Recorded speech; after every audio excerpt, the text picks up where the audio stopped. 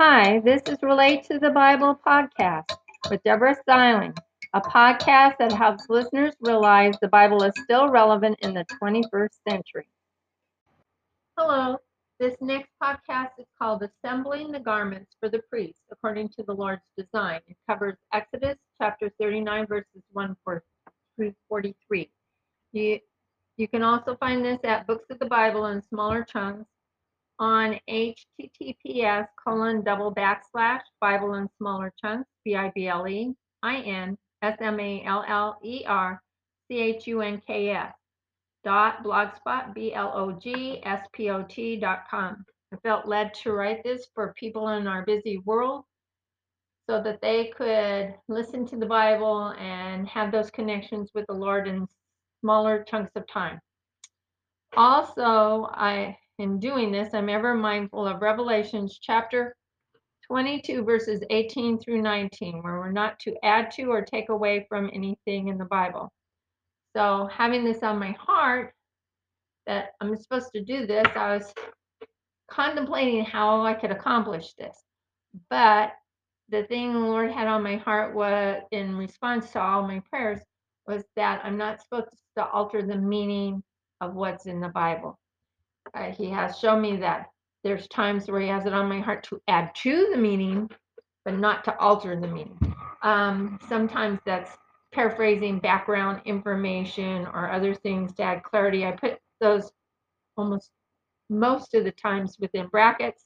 And if it's a very significant thing that's added to add that background information and clarity, I usually will change the font if you're on the internet and you read it, so that I mean the color of the font, so that it draws extra attention like that was added. But a lot of times within brackets, I will have who's speaking, who's being spoken to, because it's quite common in the Bible to say he was talking to him. It's like, oh, okay, who's the he, who's the him? So I'll put those things, but I just leave it the same color as the rest of the font, as the majority of the font for things like that. But if it's something very significant, then I will change the color to draw attention to it.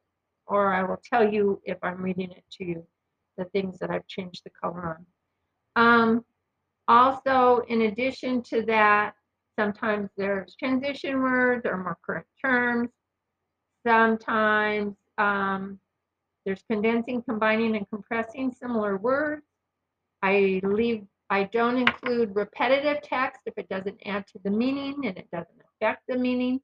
Now, if it adds emphasis or it adds additional meaning, sure, I leave it in within that chapter. It may be spoken of in some other chapter, but that's a whole different thing. But if it's just repetitive and it's not adding to the meaning and it doesn't take away from the meaning, it won't be included. And in doing that, it changes the verse numbering and it makes it almost impossible for what I'm doing. So being prayerful about that, the response on my heart was that I tell you arrange like I did today. This is Exodus chapter 39, verses 1 through 43. So the vast majority of pertinent things that the Lord had on my heart to include from that chapter will be here. Let's see. Also, when I get to a point that is foretelling of a future event, I will say, there's an asterisk. It's telling of a future event. And if I can summarize that briefly at the end of the passage, I will, but sometimes I'm not able to do that briefly.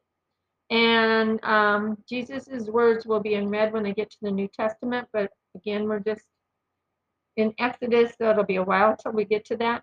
And all of this is done with many, many, many prayers and primarily the King James Version Bible. And additionally, at times I will use BibleGateway.com, BibleHub.com, and other internet resources as necessary. And I also felt led to put this in a table format. My impression is that it might be helpful for some people that this format makes it easier to read it quickly or easier to understand the text within the Bible passages. Here we go. Assembling the garments of the priest according to the Lord's design. They made the clothing of service for ministering in the holy place and made the holy garments for Aaron. Okay, so I need to clarify. When I'm reading this, I'm thinking, oh, people could take it two different ways. They didn't make the clothing in the holy place.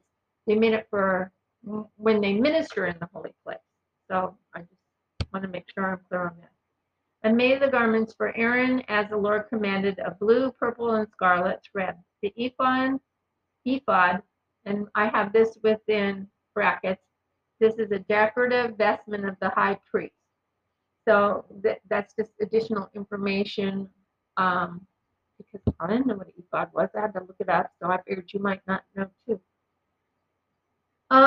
Was made of gold, blue, purple, and scarlet thread of fine woven linen. They beat the gold into thin sheets and cut it into thin wires to work it into the blue, purple, scarlet, and scarlet thread and the fine linen with skillful work. They made shoulder straps for it that were coupled together at its two edges. The intricately woven girdle of the ephod was the same, and the girdle's kind of like a belt sash, something of that order. The girdle part was. The ephod, I told you, is the decorative vest. Was the same workmanship and was woven of gold, blue, purple, and scarlet thread and fine woven linen. They set onyx stone enclosed in settings of gold, and they were carved with the 12 names of the sons of Israel, like signets are carved. In the backstory, Israel is also named Jacob. And actually, his first name Jacob, and the Lord came to him and said, "You will no longer be called Jacob; you will be called Israel." So sometimes I'll put Israel/Jacob or vice versa, but just so you know, they're the same person. It took me a while to get figured that out if it was two different people. But in reading the Bible many times cover to cover, it became clear to me, but I want to make sure it's clear to you as well. He put them on the shoulders of the ephod as a memorial stones for the sons of Israel, as the Lord commanded Moses. The breastplate was of skillful work, woven like the workmanship of the ephod of gold, blue, purple, and scarlet thread of fine woven linen. The breastplate was doubled and was a square 1 by 1 span. A span is the length of measurement when doubled. In it they set 4 rows of stones enclosed in settings of gold in the mountings. The first row was a ruby, a topaz, a red garnet. The second row was an emerald, a sapphire, and a diamond. The third row was a jasmine, Jacinth. It looks like jacinth, but agate and amethyst. The second row, a crystal, onyx, and jasper. Each of the 12 stones was carved with a different name of the 12 sons of Israel. And then I have here, also known as Jacob.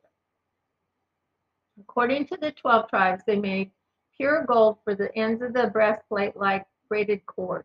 They also made 2 settings of gold and 2 rings and put the 2 braided chains of gold in the 2 rings on the ends of the breastplate and fastened the ends of the 2 braided chains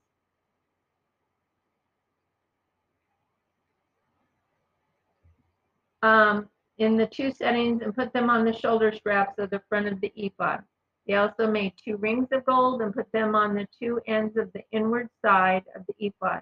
They made 2 other gold rings and put them on the 2 shoulder straps underneath the ephod toward its front, right at the seam, above the intricately woven girdle of the ephod.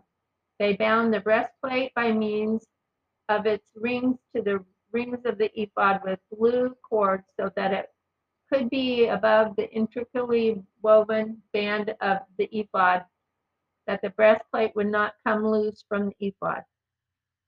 So that the breastplate could not come loose from the ephod. He made the robe of the ephod all of blue woven work, and there was an opening in the middle of the robe, like the opening in a coat of mail, like Renaissance time, coat of mail, with a woven binding all around the opening so that it wouldn't tear.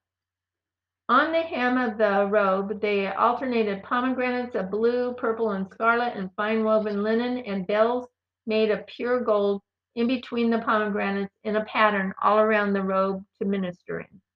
They made artistically woven coats of fine linen for Aaron and his sons, and a turban of fine linen, and decorated hats of fine linen, and short trousers of fine woven linen as an undergarment beneath the robes, and a sash of fine woven linen with blue, purple, and scarlet thread of needlework as the Lord commanded Moses.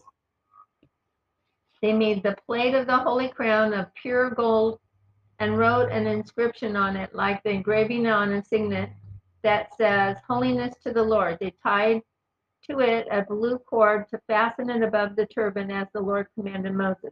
Thus all the work of the tabernacle of the tent of the congregation was finished. This is an aside.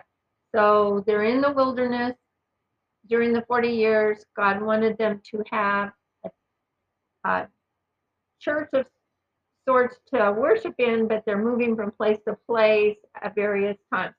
Go to a place, stay for whatever amount of time until they're guided to go elsewhere, and they stay there for a amount of time. So the Lord gave Moses very, very detailed information for how to construct the tent, how to construct the furniture, the altars, the tables, different things within it, and but they had to be able to be moved from place to place. So it's a big church that's a big, big, big tent, so it can collapse and be folded down and moved from place to place. And all the furniture has like rings on the ends, like on the left side, a ring on each corner, and on the right side, a ring on each corner, and they put big long poles in it, and they carry it to the next place. Okay. Okay, so I'm going to reread this whole sentence because I stopped to explain in between. That's all the work of the tabernacle of the tent of the congregation was finished. And the children of Israel, and they don't mean like little kids of Israel, they mean of the family of Israel, or the people of Israel, did according to all the Lord had commanded Moses, so they did. They